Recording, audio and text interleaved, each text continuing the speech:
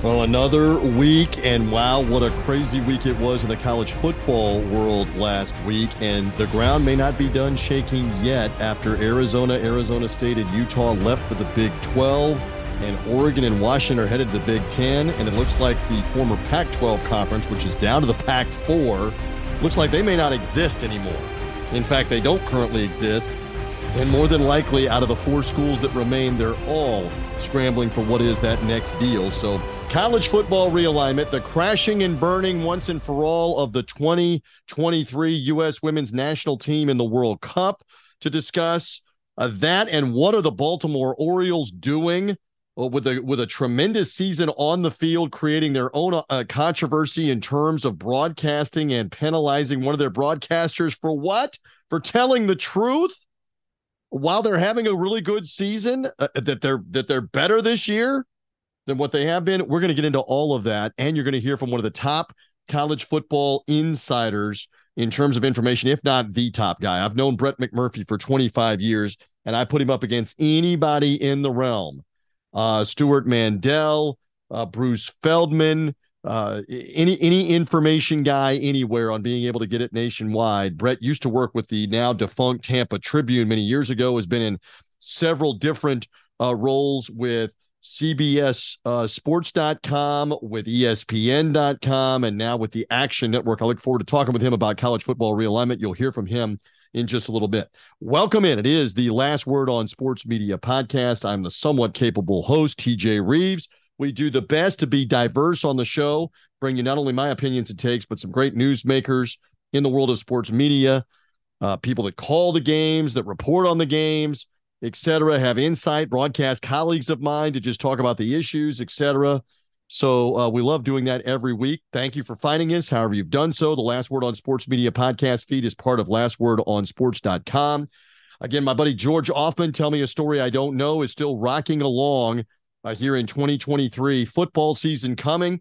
George's podcast is a storytelling podcast centered and focused in and around the Chicago market, the massive Chicago sports media market. And he even branches beyond that, even beyond media members, including this week, which, why not for the football season, talk some with Brett Bielema, the Illinois football coach, the former Wisconsin football coach, the former Arkansas football coach in college football. Speaking of college football, George has a great time getting the stories out of Brett Bielema, including turning around Illinois football into a contender in what is an ever-expanding Big Ten. Hear from him with George this week on this podcast feed, the podcast immediately preceding this one on the Last Word on Sports Media podcast feed. And then Phil DeMont-Mullen and Mike Gill do a great job with the Announcer Schedules podcast. I always love hearing them with the takes, the insight, who does it well in the broadcast booth, nationally, TV, radio, with all the calls. They have great guests, broadcasters that join them as well.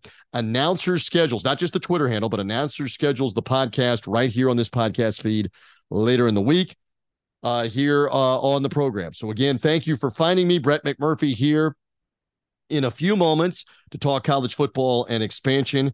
Again, several other subjects to talk about, including mainly at the forefront here.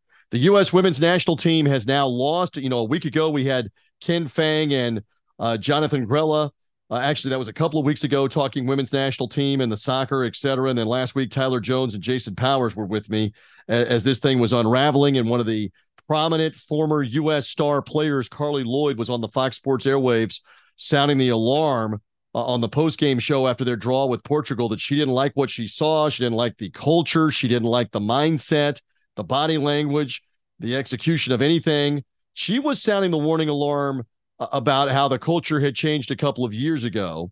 And I, again, continue to maintain, even though she didn't say it, I believe she was indirectly talking about Megan Rapinoe and divisiveness in that locker room, and things that come from winning being more important than winning. Things from coming from winning, like money, yes, but fame, and then turning it to identity politics and those kind of things. Carly Lloyd didn't say that, but it basically, to me, was this is what she's talking about prominently and primarily, that we've gotten off track on being the best women's soccer program in the world, the two-time defending World Cup champs. All right, so now we come back a week later, and they've lost their round of 16 game, the first round of the knockout stage, in humiliating fashion. Let's be honest, this team is bowed out without winning a single game in the knockout stage. And look, I mean, for all the talk about treatment and equal treatment of women's games in sports, whether you're talking about women's soccer or the WNBA for professional basketball or the LPGA Tour for golf or on, for a women's professional league to treat them the same. When a men's national team in any sport, when the United States was blowing games in basketball and being humiliated on the World Olympic stage and the World Championship stage, everybody said so and pointed it out as underachievement and what's going on. And no different when we talk big-time professional sports and men's sports like the NFL, the NBA, Major League Baseball, the biggest of the big. When a team that is supposed to win flounders, they get criticized. They get blasted everywhere from the TV to the radio to the podcast to the internet. This is what happens. So when you blow it, when you choke it, like what this team did, the two-time defending champs, who scored all of one goal in their last 3 games, who in their final 2 games didn't score a goal in the 90-minute game with Portugal and then didn't score a goal in 120 minutes. The U.S. team with all the talent and the firepower doesn't score at all in those games and loses on penalty kicks. When you come up with that kind of lack of progress or performance as the 2-time defending champs, you deserve the criticism. And so this notion that, oh, it's so petty and it's cheap shots. No, it's not. Not in that regard. And Carly Lloyd, again, put this team in the crosshairs for not being ready to go. And yes, maybe she has problems with the new coach, Andadovich, as opposed to Jill Ellis, the female coach that won back-to-back World Cups. And again, full disclosure here, I know more than most in the sports media, having watched this team over and over again, because my daughters have been interested in this for over a decade, watching the women's national team. And I watched it even before that. I watched it closely, even going back to the late 1990s and the early 2000s with Mia Hamm and Brandi Chastain and Michelle Akers and all of those players that played Abby Wambach back in the 2000s, the early 2000s into the mid 2000s, et cetera. And then they gave way. Wambach was kind of the carryover that gave way to Megan Rapinoe, Alex Morgan, Carly Lloyd. I could talk this all day long. Hope Solo as the goalie, et cetera. Now the names are Lindsey Horan as the top goal scorer, or one of them. Sophia Smith as another goal scorer. Alyssa Nair as the goalie, and Alyssa Nair was huge in the penalty shootout, not only making a stop as the goalie, but she took a PK, a penalty kick, and scored on it when Megan Rapinoe failed, and so did Sophia Smith, and so did O'Hara, the reserve, who ultimately, her miss was the most costly one in the sudden death part of the penalty kicks. But look, the criticism is warranted and it's fair. When you're this heavily favored, the overwhelming favorites, and you don't win a single game in the knockout round, I mean, it's one thing if they got to the Final Four and were upset, or got to the championship and were beaten. That's much different. This is failing to score in your last group game and failing to score in the round of 16 game with all the talent you have and the firepower you have. That criticism deserves to be there. And furthermore, on the whole point of well, wait a minute. What about if your team is unlikable and your political stances have turned people off, et cetera, et cetera?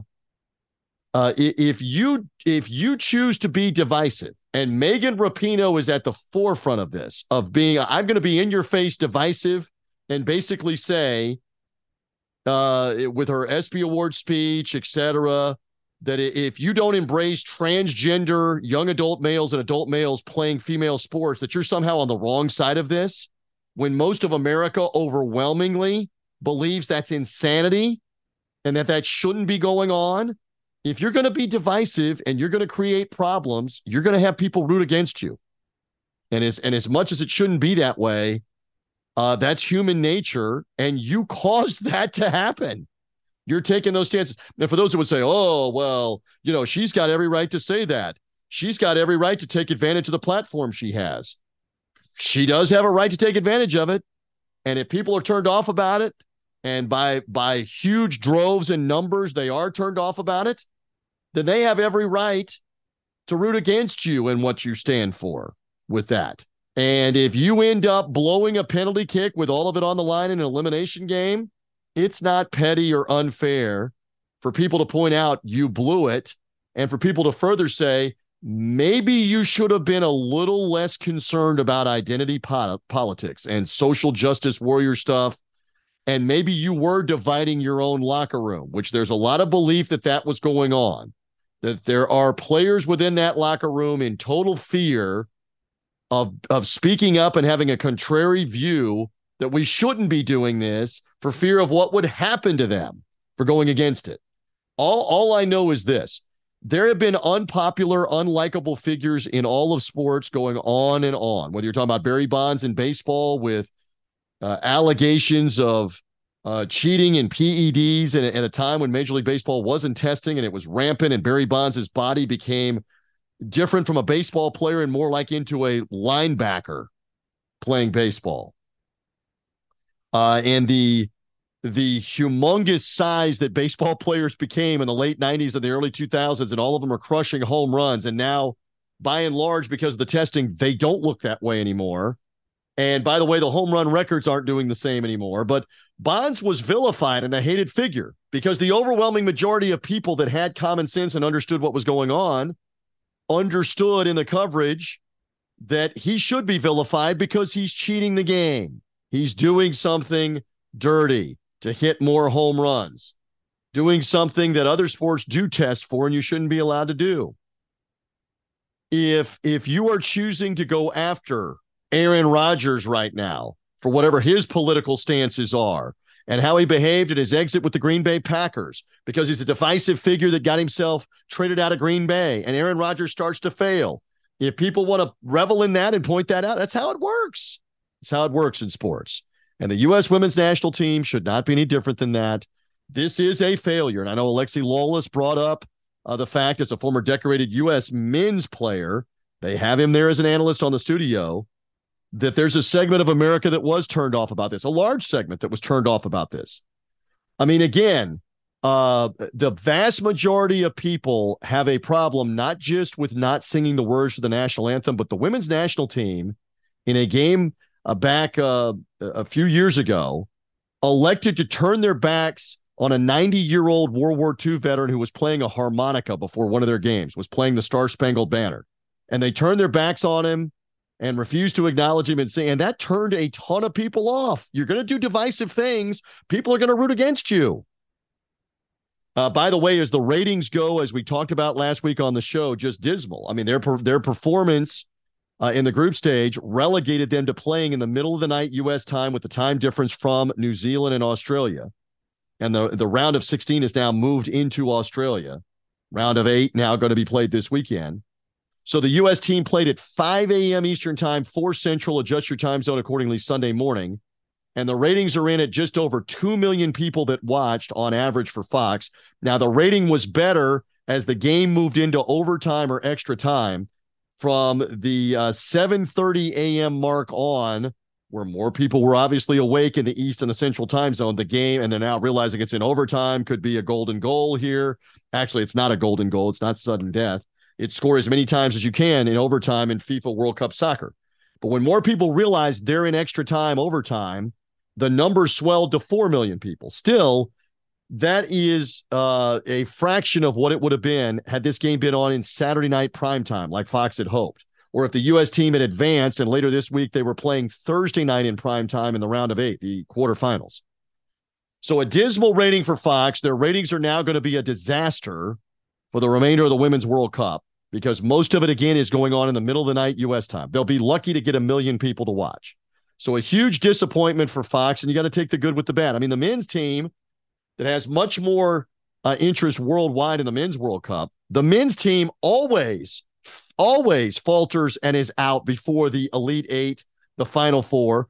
We didn't make the World Cup back in 2019. So this is an expectation. Fox has got the World Cup rights for the U.S., paying hundreds and hundreds of millions of dollars for the Men's World Cup, and the U.S. team never does anything for the men. At least the women have won the previous 2 World Cups. So I think now, before we move on here to Brett McMurphy in a second, just in closing, usher in the new guard of players, be less concerned about being social justice warriors and identity politics and the in-your-face stuff and divisive. Get back to rooting for the country, the flag. You want to drape the flag around you and celebrate with America.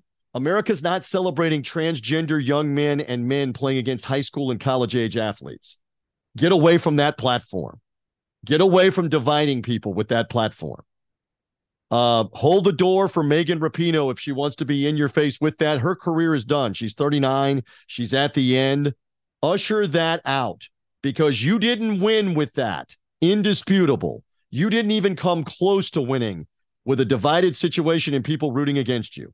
You can go on and on about what the myriad of reasons might be, but you can centrally hone in on that when you're dividing your own locker room. And again, I believe when some of these players get the freedom to speak later on, and I know I'm kind of going on a tangent here on the Last Word on Sports Media podcast, but look at the media coverage in and around William Thomas, who's now Leah Thomas, having been a swimmer at Pennsylvania, at Penn, University of Pennsylvania in the Ivy League.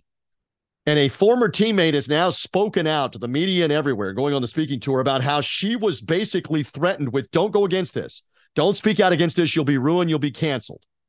You don't, and I bring it now back to the U.S. women's national team. Do you think everybody in that locker room was going along with what Megan Rapinoe was doing in particular, with the in-your-face identity politics and social agenda stuff and woke leftist ideas bringing into the locker room to divide everybody? You think everybody was going along with that in that diverse locker room of different people and different backgrounds? Of course they weren't. But the fear of being canceled from it is at the forefront. I'm just saying get back to winning for the good old US of A. And maybe I'm naive to think that we're going to get that way. I think the U.S. Soccer Federation should take a long look at this failure, and it is a failure, to not even get into the Final Four of the championship match, to not even score a goal, to score one goal in your final 3 games, to not even score a goal in the last 2 games. It's a failure. It's a failure for this team. So I spent a lot of time on that. We're going to move on to other subject matter that we want to get to here on the podcast, including the college football landscape. Let's get to it now, and the disintegration of the Pac-12 and what this means with media rights and how it works. I want to go to the premier information guy. He's one of them. I believe he's the premier one, Brett McMurphy of the Action Network, on a conversation not so much on what happened in the news. Yes, there's some of that in our conversation that we had, but how he goes about breaking news and how it works with information. I think you'll find this fascinating from a sports media standpoint. Let's go to our conversation, which took place on Monday night with all the news breaking everywhere. And you'll hear Brett qualifying that we're doing this on Monday night, and there could be more news breaking about other conferences and the full disintegration of the last 4 teams of the Pac-12. Let's get into that now as the Last Word on Sports Media podcast does roll on here. I think you're going to enjoy this. As mentioned, love this man's insight. It has been a little while since I've had a chance to catch up with Brett McMurphy on all things. Shame nothing's going on in terms of conference realignment and everything happening. But first of all, I always love having you on, but especially in circumstances like this, where, as I like to say, the ground is shaking constantly with the realignment. The fact that you've carved out a few minutes for me and have put, how many devices do you have? Like 7 to be the number one insider, which you are in college football for the info. Do you have like 15 devices? How many is it? It's good to have you back, Brett. Thanks, TJ. I actually just have one, but, last week was obviously very crazy. And I purposely did not, I turned down, look, I get radio interviews from time to time, especially when stuff like this is going on. So last week, I purposely, on Friday, I knew that a lot of stuff could happen. So I didn't accept a lot of interviews. I literally accepted one interview. It was a national show. And literally while I'm on the call, I get a call from a source about Oregon and Washington going to the Big Ten. I did break that by literally seconds over some other national guys. If I wouldn't have been doing the radio show, I would have had them by 10 minutes. Sure. So I was, and literally when I got the call, I thought, oh my God, should I hang up? Hey guys, I got to go. And right. I thought, I'll finish the interview. And so never again.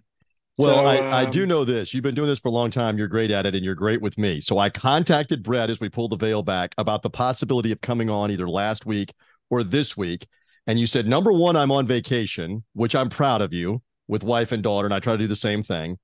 There's no such thing as vacation, especially for a guy Yeah, like you that you were exactly. trying. But you Yeah, said, you even hinted to me, you don't want me right now. You want me a little later than right now when right. everything starts to happen. And boy, were you right. So let's get right into it.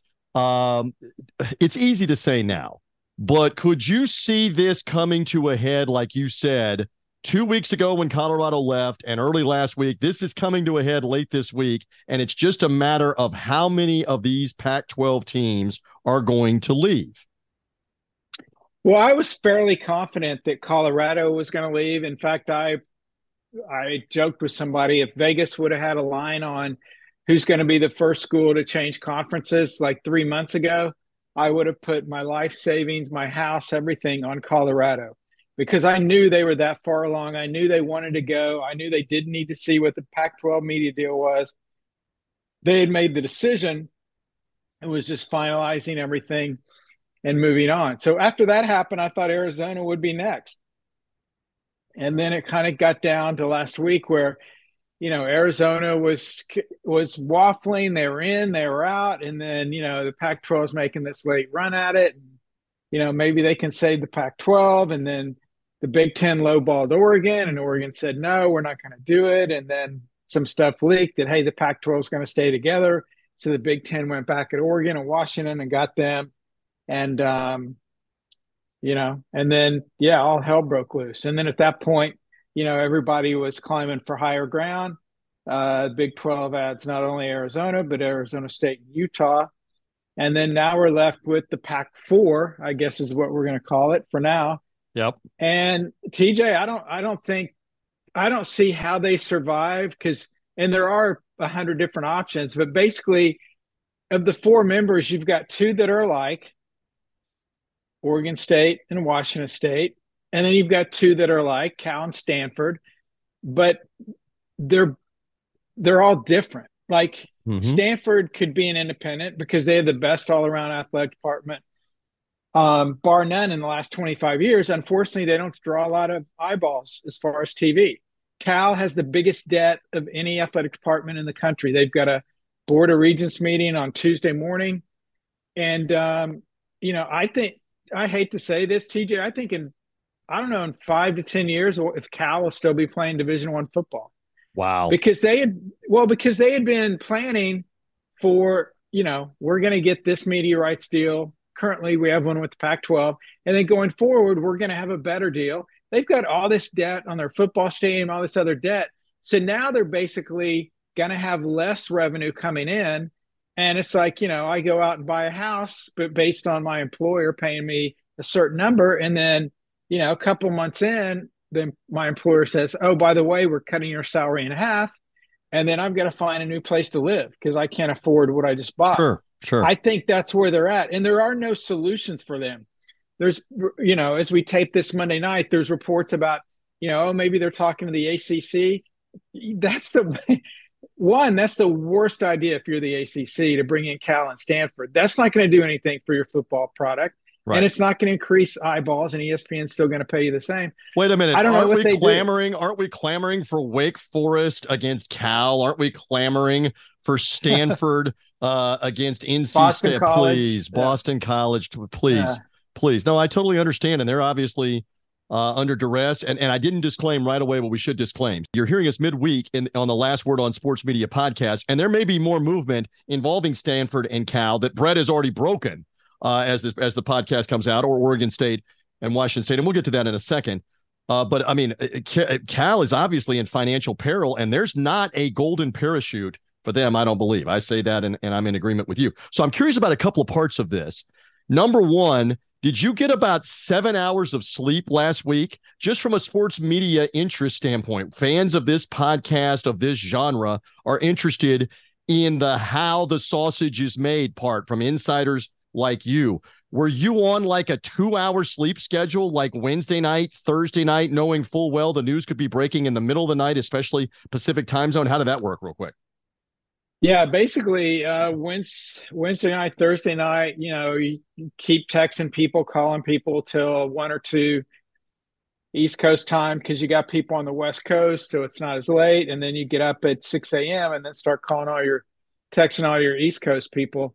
And then yeah, Friday when all that broke down, I went to bed late Thursday night and thought Oregon and Washington to the Big Ten, and then I thought Arizona to the Big 12.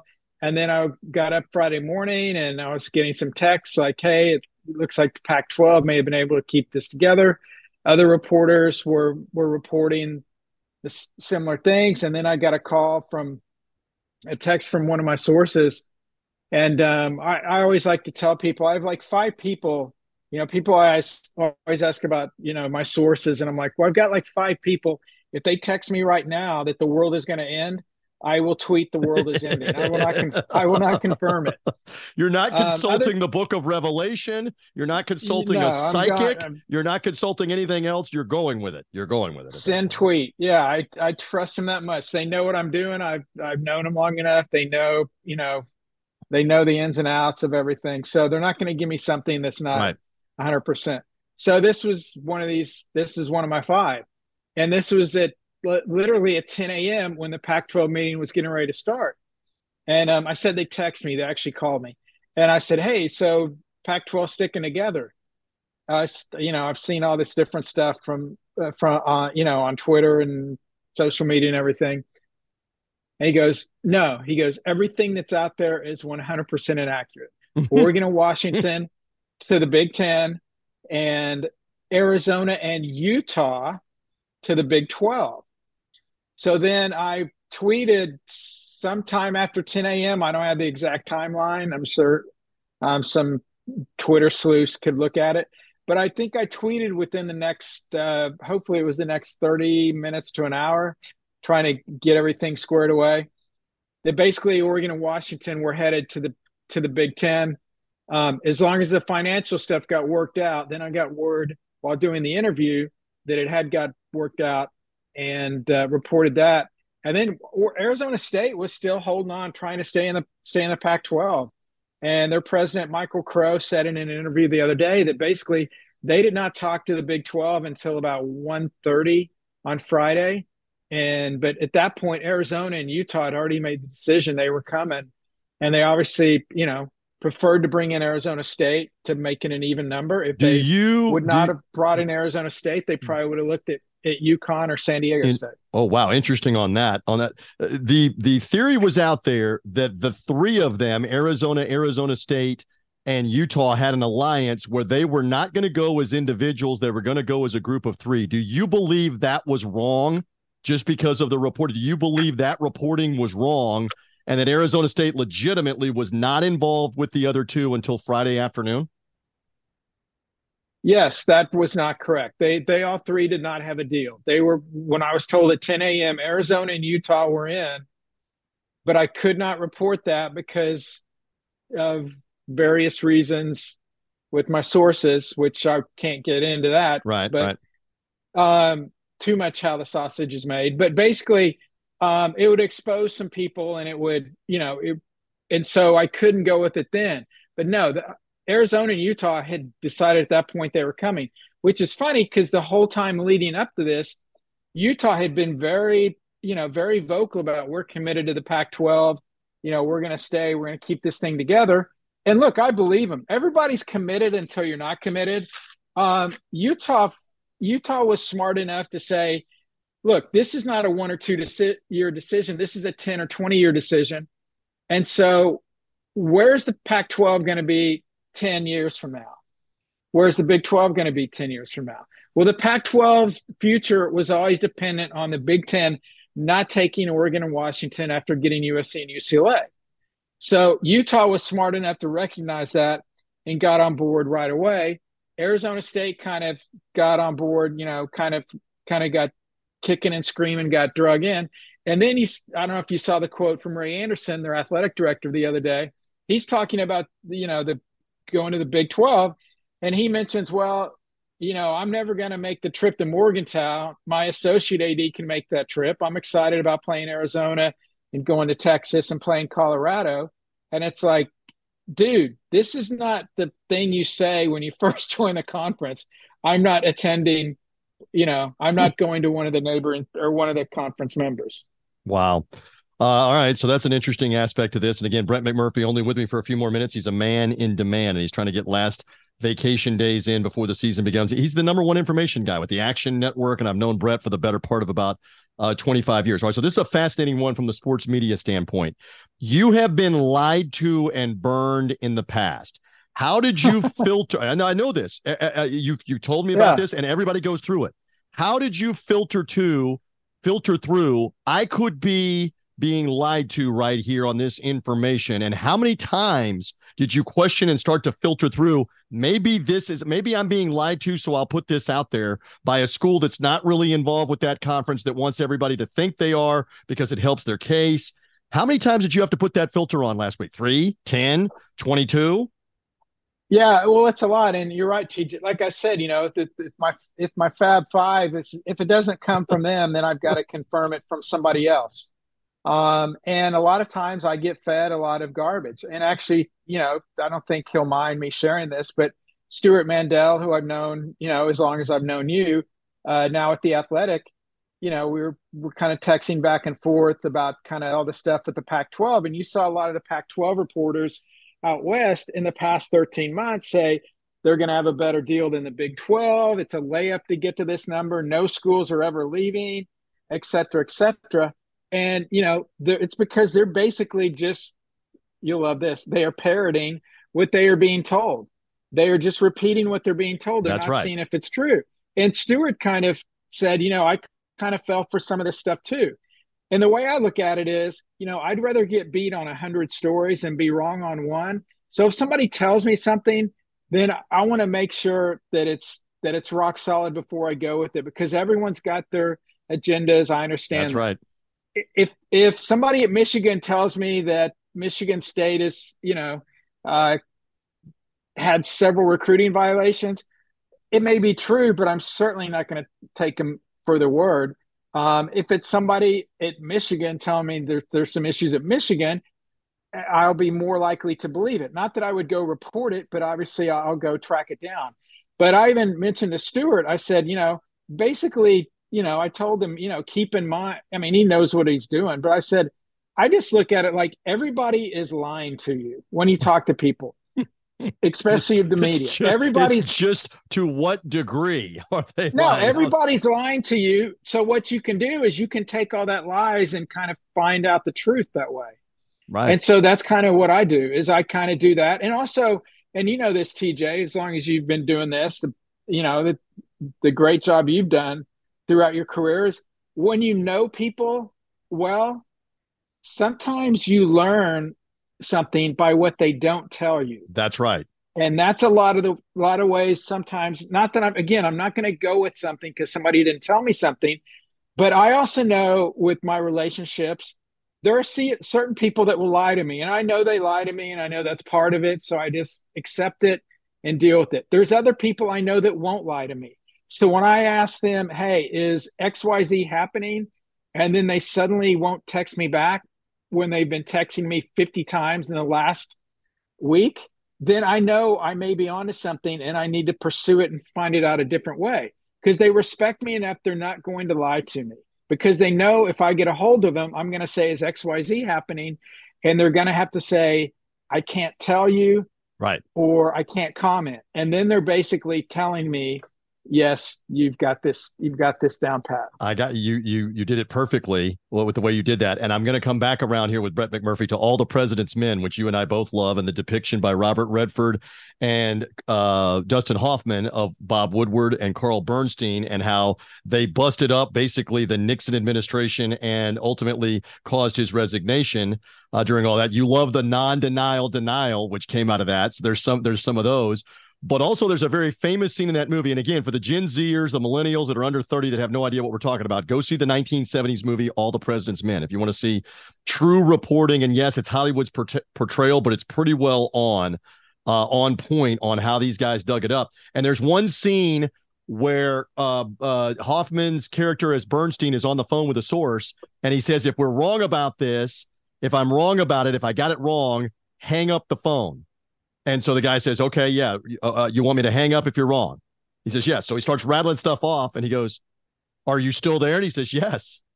And he says, And then the source says, "You got what you needed?" He says, "Yes." And they hang up. So Right. in other words, it's not that you confirmed any of it. It's just in that instance, you didn't hang up, and you're saying the same thing. When they don't get back to me, and it's a legitimate person that you really trust. Maybe that's it. Maybe that's it all along. Another Yeah, go ahead. thing I love, TJ, I love about that movie is there's a part in the movie where Robert Redford is investigating what all is going on, and he gets a call from one of the government agencies. I forgot specifically who it was. And they said, so and so is on the phone. They have a statement. And he goes, a statement? And he goes, yeah, they have a statement for you. And he goes, I didn't ask for a statement. So, like right there, they know they're trying to cover up something Right. that because they know he's onto it and he hasn't even asked for it. But one other thing, real quick, on how the sausage is made. You asked about, last week and everything I was experiencing. So, about for the three, actually the whole week from Monday through Friday when the Pac-12 meeting happened on Tuesday until Friday when everything blew up. I know you're a big movie guy. Unfortunately, this is not a Roadhouse reference, but it is a reference for my Minority Report. So Yes. in the Okay. past week, I felt like one of those precogs where I'm laying in the You're in water, the and pool every on like the time little I'm in floaty the, I'm in with the the pool, and earphones on. anytime I get a scoop, I'm creating a ball and it comes out and all the sirens are going off. And I'm just praying I can get to the end of the movie where I'm off in the house, out on the coast, sitting there comfortably, reading a Right. book and decompressing. I love it. Unfortunately, that's not going to happen anytime soon because there's going to be some movement in the ACC Oh, in the next week, and oh wow. it just There's a keeps tease. spinning. Yeah, All right, so there's a couple minutes left here. So, in other words, you would rather have that alternative than having Max von Sydow shoot you, which is the other alternative in the Minority Report exactly. that you got it right from one of your sources. That's great. And the name is Dalton, by the way. He and I are huge Roadhouse There's Dalton. fans forever, When's the forever. remake? I don't know. Did they do it? You keep telling me Jake I know. Gyllenhaal and the remake, and I keep telling you blasphemy is my word back to you. I'm not going to see this thing. I do not want to taint what is a classic, bad, good movie from the late Exactly. Patrick Swayze and Sam Elliott and all those guys. Ben Max, was that his Gazzara. name? Yeah. Oh, Ben Gazzara. That's right. Ben Gazzara, who is Brad Wesley. Yes. But in any event, in the couple of minutes that I have left with you, you just teased that the ACC may not be done and shaken. I'm fascinated by the Mountain West, which has a conference, by the way, unlike the Pac-12, now down to the Pac-4. The Mountain West has a pitiful TV deal that only pays their schools $4 million each. They can probably renegotiate right now in this environment. Why would the Mountain West have not already made a move or make a move for Oregon State and Washington State, who are regionally close to programs like Boise State, Fresno State, Utah State, keep them in the same region? That seems too logical for me. Is the Mountain West going to be a player? What do you think? And the TV leverage they would have, because they're in the middle of a 6-year deal, right in the middle of it, they could renegotiate. ESPN is currently out of their TV deal, but without a Pac-12, ESPN might get back in and might pay them significantly more. Am I crazy to connect those dots, Brett, without you having to break everything here on this podcast? Am I crazy to connect that? That's a possibility. I think Oregon State and Washington State, the last resort is to go to the Mountain West. And the Mountain West has a deal with Fox and CBS Sportsnet. That's right. The deal with so ESPN has the Big 12. So keep in mind they just added 5 schools in the Mountain Time Zone. All you have to do is move those kickoffs back an hour, and then you could fit in that 10:30 Eastern, Big 12 after dark if you want. I think Oregon State and Washington State would be a great addition to the Mountain West. But again, they're coming from a Power 5 conference, and that's a last resort for them to do that. Actually, let me correct you in a fun way. They're coming from a Yes. non-conference. They don't have a conference. So you got to Exactly. find Well, something. they do for one more year. Well, They yeah, do. One more but you year. got to find Yeah. something, and the Mountain West could very well slide in as a more important conference, making more money. I'm not negotiating on their behalf. I'm just pointing this out. I don't know. Right. I think they would see a little bump, but I don't think they're going to go from 4 million to 10 million per school. Probably not. I mean, but they could see a slight bump. But yeah, I mean, it would be great for the Mountain West because, if there is no Pac-12, I think the college football playoff going forward when we go to 12 teams next year, I think they'll change the requirements from the top highest rated six conference, the six highest rated conference champs. I think they'll drop that to five highest rated conference champs, and then take an additional at large team if we lose the Pac-12, because then we go from 10 conferences to 9 conferences. Well, we'll see what they do. And I know you got to go here in just a moment or two. I know we talked at this time last year, and I said to you, it would not surprise me if the Big Ten comes back and raids at least Oregon and Washington, if not 4 or 6 more schools. It just does does a Big Ten West. And you said to me at that time, that's the end of the Pac-12. We are now seeing the end of the Pac-12 coming up. I think that's pretty well a conclusion that we can draw on that. One more thing, and I know you have to go on this. You mentioned just a second ago, this week could still see several more moves made. And so you've got to be on low sleep alert, high phone battery, and all that for this week. You really believe that? Well, the deadline for the ACC schools is August 15th. If a school wants to leave the ACC and join a new conference in 2024, they have to leave by August 15th. So that's the requirement. They do also have to pay a $120 million exit fee, and they got to find their way to get out of $360 million grant of rights deal, 12 years of media rights. I don't necessarily think the ACC is going to let Florida State, Clemson, et cetera, just sign a check and get out, because then what happened to the Pac-12 could happen to the ACC. The only benefit the ACC has is they have more schools. I don't think they're going to lose the entire lineup of the ACC schools, but certainly when you lose your big bell cows, Notre Dame, who plays 5 games against the ACC every year, how receptive are they going to be to continue that when you lose, if you lose a Florida State, Clemson, Miami, North Carolina, Virginia, et cetera? So keep your eyes on that one between now and August 15th. Notre Dame and Stanford to the Big Ten on a scale of 1 to 10 right now is a 1, it's a 3, it's a 5. Notre Dame and Stanford. What would your gauge be at the moment if you were just speculating and guessing? What was the question again? Notre Dame and Stanford to the Big Ten. Is that a 1? Oh, to the Big Ten. Is that a 1? Is that a 3? Stanford's a 2. Notre Dame's infinity, because the Big Ten would take them in a heartbeat. It's just if Notre Dame ever makes that decision. And again, if they were to go in with Stanford and USC as conference opponents, they already played 2 or 3 Big Ten teams anyway. So who knows? Right. Who knows what's going to happen? Yeah. I know this man is the information guy. I know he has to leave. I'd love to talk more about movies with you, realignment and other things, but you've got to go. You were most gracious to tell me some of the background and how it all gets meted out on social media and for you with the Action Network. Brett McMurphy, thank you for hanging with me on the Last Word on Sports Media podcast. Thanks, TJ. So there you go. And again, I've known Brett for the better part of 25 years, does an amazing job. And you may very well know as we release this podcast now, overnight Tuesday into Wednesday, that there's more moving and shaking, more earth-shattering stuff here in college football, where ACC teams are looking to defect. You know, Brett brought up the great point at the end of our conversation. There's hundreds of millions of dollars at stake for these teams trying to leave the ACC. How are they going to do it? Lawyers involved. And in particular, here's the key, and Tyler Jones brought this up last week. Why would ESPN let the disintegration of the ACC happen if Florida State and Clemson are looking to be SEC schools? ESPN totally controls that. I mean, here we are back to sports media. They totally control that conference financially now and televising it, pumping the money through it. Why are they going to let another one of their properties disintegrate to put these teams into the SEC so that they can make more money than what they're making in the ACC with something they agreed to do? They agreed to the grant of rights. They agreed to the long-term commitment to the ACC. Why would ESPN let that happen? It would be one thing if Florida State was trying to defect and be a Big Ten school, but ESPN's going to stand in the way, too, of that. So Tyler brought that up as a point last week, and we'll see what the ACC does, what happens to the remaining Pac-12 teams. I still stand by Oregon State and Washington State would be better off going into the Mountain West, and the Mountain West becomes more viable, and you get a more lucrative television deal than what they're going to get on their own. I don't know that the Big 12 takes them. I don't know that they take either Oregon State or Washington State at this point. They're at 16 teams and probably good. Now, if it goes to 20 teams, and those teams now have a natural tie-in to Western teams like Colorado and Utah that they were playing before, Arizona State that they were playing before in the old Pac-12, now the Pac-4. We'll see. But Brett did a good job of explaining all that. Hope you enjoyed that.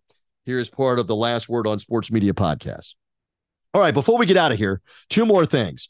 Again, as we release this podcast, I'm telling you right now that I was taking a little last second vacation with my twin daughters, my 15-year-old twin daughters, on Tuesday and Wednesday. So full disclosure, I'm recording this on Monday night. And the news has gotten out all Monday about Baltimore Orioles broadcaster and ESPN broadcaster, speaking of them for football and basketball, Kevin Brown. Kevin has been an up-and-coming broadcaster for the last 5 or 6 years, national play-by-play, and he's been working with the Baltimore Orioles now. I believe this is his second season with them. So it all came out on Monday that he's quietly been put on indefinite suspension for what? For doing something wrong? No. For lying on the air? No. For a problem with players or with the manager? No. None of those things are correct. No, Kevin Brown is shelved because he and the producers and those behind the broadcast on the Mid-Atlantic Sports Network, Masson, decided to point out that the Baltimore Orioles record against my Tampa Bay Rays has been awful for a few years. And only recently have the Orioles had a chance to be as good as the Tampa Bay Rays. They have been a laughingstock franchise, Peter Angelos, the owner, for the better part of 2 decades. They have been a laughingstock franchise. So Kevin was pointing out, again, at the behest of the producers, et cetera, that the Orioles would have a chance to beat the Tampa Bay Rays late in July in a 4-game series, and they did. They won 3 of the 4 games, and it was going to be the first time that they outright won a series in 4 years against the Rays, who've been much better against them, have owned them. So the Orioles put him in the deep freeze, put him in the freezer behind the old ice cream and the old frozen Eggos and everything else. And now it has just gotten out here the first week in August that this is why Kevin Brown is not doing games, is because of what he said in the pregame coverage before their series finale with the Rays in St. Petersburg, Florida, where the Orioles went on to win the game and win the series for the first time in 4 years. They had won a series against the Rays. So broadcasters everywhere are pointing this out. And I have a feeling Mike Gill and Phil DeMont Mullen will be all over this on the Announcer Schedules podcast on this podcast feed later in the week. This is Bush League stuff by the Orioles. And Rob Manfred and the Major League Baseball board, they should step in and say to the Orioles, what are you doing here? You're creating a negative firestorm of controversy around a really good season in Baltimore where they may end up winning the division and being a playoff team. I still think the Rays will ultimately end up winning the East, but the Orioles may be a playoff team for the first time in a few years. They've had a couple of seasons where the Orioles have been eliminated basically from contention by August the 15th, just out of it. Really eliminated in April or May with an awful roster. Lose 100 games, lose 110 games. Awful. They have a chance to contend. And so you've got broadcasters everywhere. I heard Gary Cohen on Monday night, the Mets broadcaster, blasting them. Dave O'Brien, the Red Sox play-by-play guy, but blasting them. Jason Benetti, a contemporary of Kevin Brown's, an up-and-coming broadcaster of the last 10, 15 years. He's taking shots at him. All over sports, ESPN colleagues coming to his defense. I'm coming to his defense right here. He didn't do anything wrong. And the Orioles are being petty and stupid and creating a firestorm where one doesn't exist. So hopefully by the time you're hearing this, Kevin Brown is back on the air because the Orioles have been named and shamed for doing idiotic, petty things. And if they don't, then hopefully some other Major League Baseball team hires Kevin Brown and puts them on. And hopefully this is bad karma for the Orioles and for their owner, who's been a horrific owner, and his attendance and his ratings have plummeted because his teams have been awful and he's been a horrific owner, not unlike having to remove Daniel Snyder eventually. Baseball won't get rid of this guy, just like the NFL, not for being a horrible owner with product on the field and how bad you treat your employees, like Kevin Brown, or how bad Daniel Snyder treated his employees. It apparently would only take Major League Baseball removing him if he was cheating the other owners out of money, which is part of why Daniel Snyder was gone in investigations. Is ultimately, he's cheating the other owners out of money. Now we'll vote you out. Now we'll make you sell your team and vote you out. So we'll see what baseball does with the Orioles. And you may not know the answer right now from a sports media standpoint that Kevin Brown is reinstated. But right now, free Kevin Brown is everywhere on social media. And good for everybody standing up. And I'm going to do the same here on the Last Word on Sports, here on the program. And before we get out of here, by the way, golf continues to ramp up. I know we got preseason football coming. Never so much have so many people cared by the millions and millions to watch preseason football. And by the way, if you're gambling on preseason football, get some help. For God's sake, go to a 12-step meeting. Get a counselor if you're wagering on preseason games. I mean, I'm going to be the first one to tell you, be interested in the college season and the NFL season if you're looking to wager. It's legal. But for God's sake, if you're wagering on preseason football, you're also wagering in a Vegas hotel on which elevator is coming down first. Or if you're at the baggage carousel at Harry Reid Airport in Vegas, you're wagering on what color the first bag is going to be that comes off the baggage carousel, red, blue, green. What are you doing? But in any event, we do have preseason football. We do have baseball still in the dog days of summer. Postseason will be here around the corner. But also the golf has gotten interesting. The Live Golf. I mean, I know their ratings are not very good on the CW, but the CW is ramping up sports coverage. They're going to have ACC football coming this fall. They've gotten the Inside the NFL show that's upcoming. The CW was bidding in some form or fashion to be in on the Pac-12. That doesn't really exist anymore. The CW might get in as another rights holder. The CW also involved in the Live Golf Series, which, by the way, played at the Greenbrier in West Virginia this past week. And what an amazing final round on Sunday. It had been moved up because of bad weather to Sunday morning. It ended up finishing just after 1 Eastern time in West Virginia with Bryson DeChambeau, former U.S. Open champion, former U.S. amateur champion. DeChambeau shooting a 58, a magical number in the final round on a par 70 golf course to smash the field in the Live Golf event. I know it's 54 holes, not 72 holes, but still a 58 is a 58. And the PGA Tour played that course for years. And when Stuart Appleby shot the first 59 in years on the PGA Tour on that course, everybody reveled in it. It's good for the game of golf, and I enjoy the game of golf, and I loved the commentary down the stretch from Arlo White, who's British, on the call. Jerry Foltz and the David Faraday were on the call. DeChambeau birdieing 16, 17, and 18. A 13 birdie final round and a 40-foot putt. Great call from Arlo White on DeChambeau shooting 58 and Arlo White going out of his mind. So that was quite the moment. And I know the PGA Tour playoffs are in Memphis, my hometown, for this week. 3 weeks of the PGA Tour playoffs headed to the Tour Championship. We'll see what kind of drama they have in their playoffs, but I don't know that it's going to match what DeChambeau did. And by the way, the Live Golf Series is also playing this week at President Trump's course, the Bedminster course in New Jersey. So back-to-back weeks in the United States, and then they will end up finishing up later this year with a couple of more stops, including in Saudi Arabia and then Miami for their end of the year. And by the way, a shout out, my buddy John Lewis and his site, sportsmediawatch.com.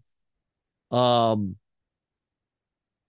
of his writers, Drew Dowdy, wrote this week about the Live Golf Series and got some great insight from their chief broadcasting officer and their people behind the scenes. He went to the Greenbrier and in West Virginia into the resort and got interviews with those people and did a great in-depth 2-part piece that's on sportsmediawatch.com.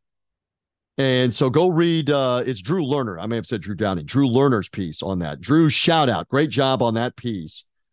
Writing about Live Golf. And Live Golf is going to continue to exist. From everything that I have heard, I'm not the most plugged in golf insider. They're going to have a 2024 schedule. And they're going to play events. And I don't think this new company is going to outlaw the Live Golf Series. I think it is going to still exist, and you've got to make an argument to the U.S. Department of Justice that you're not a monopoly. So the DP World Tour has to still go on, and I think the Live Golf Series will still go on. And the belief is, from Drew Lerner's reporting, is they'll play 7 international events, 7 American events next year, and I think the ratio is 9-5 this year. These guys, I mean, they spent hundreds and hundreds and hundreds, practically $1 billion on players and the startup cost and everything to play for 2 seasons. They're not just going to go away here. Not when the PGA Tour buckled and the PIF fund is still financially in control. And this is Yasser Al-Rumayyan's baby here, as he self-described it. I believe they're going to still continue to play. So you're going to have 2 different golf series that are going on, the PGA Tour and the Live Golf Series, and I'm all for it. I'm all for better golf, worldwide golf. I'll watch the PGA Tour playoffs. I'll watch the Ryder Cup. But I mean, there are numerous tremendous world-class players that are playing on the Live Golf Series. Bryson DeChambeau is one of them. Brooks Koepka's another one who just won a major championship at the PGA Championship again earlier this year. Dustin Johnson there.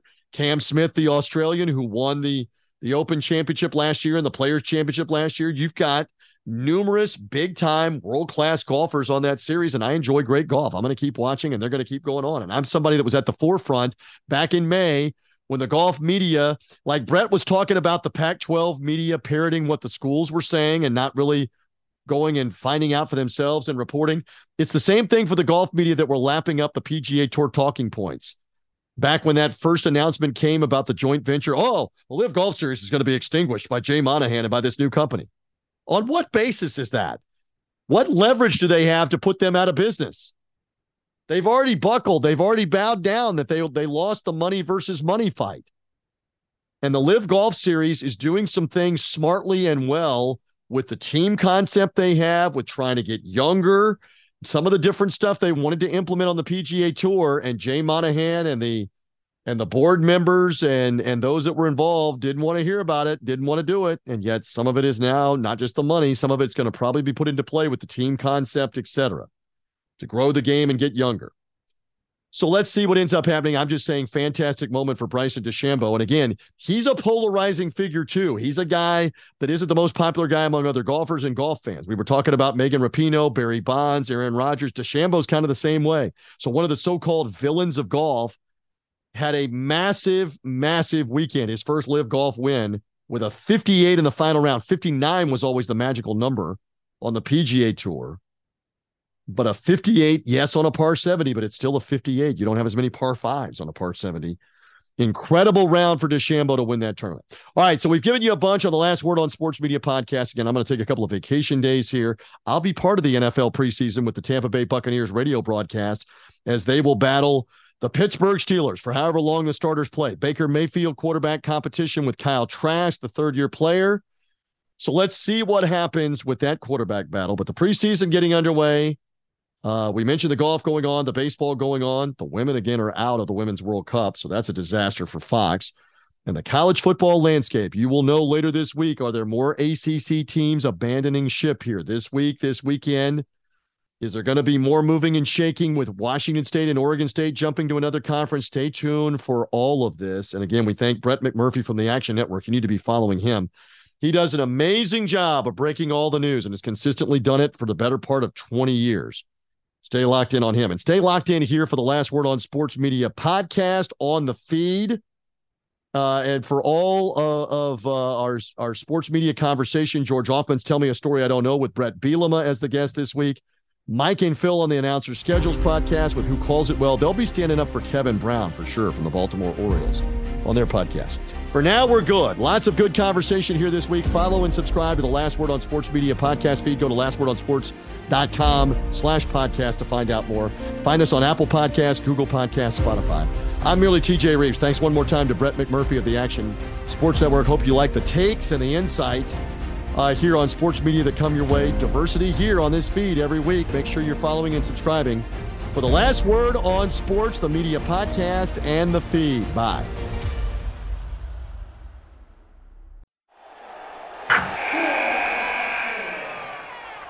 Wilson, you sent the game-winning email at the buzzer, avoiding a 4:55 meeting on everyone's calendar. How did you do it? I got a huge assist from Grammarly, an AI writing partner that helped me make my point. 96% of Grammarly users say that it helps them craft more impactful writing. Would you agree? Grammarly helped adjust my tone to navigate tough work conversations.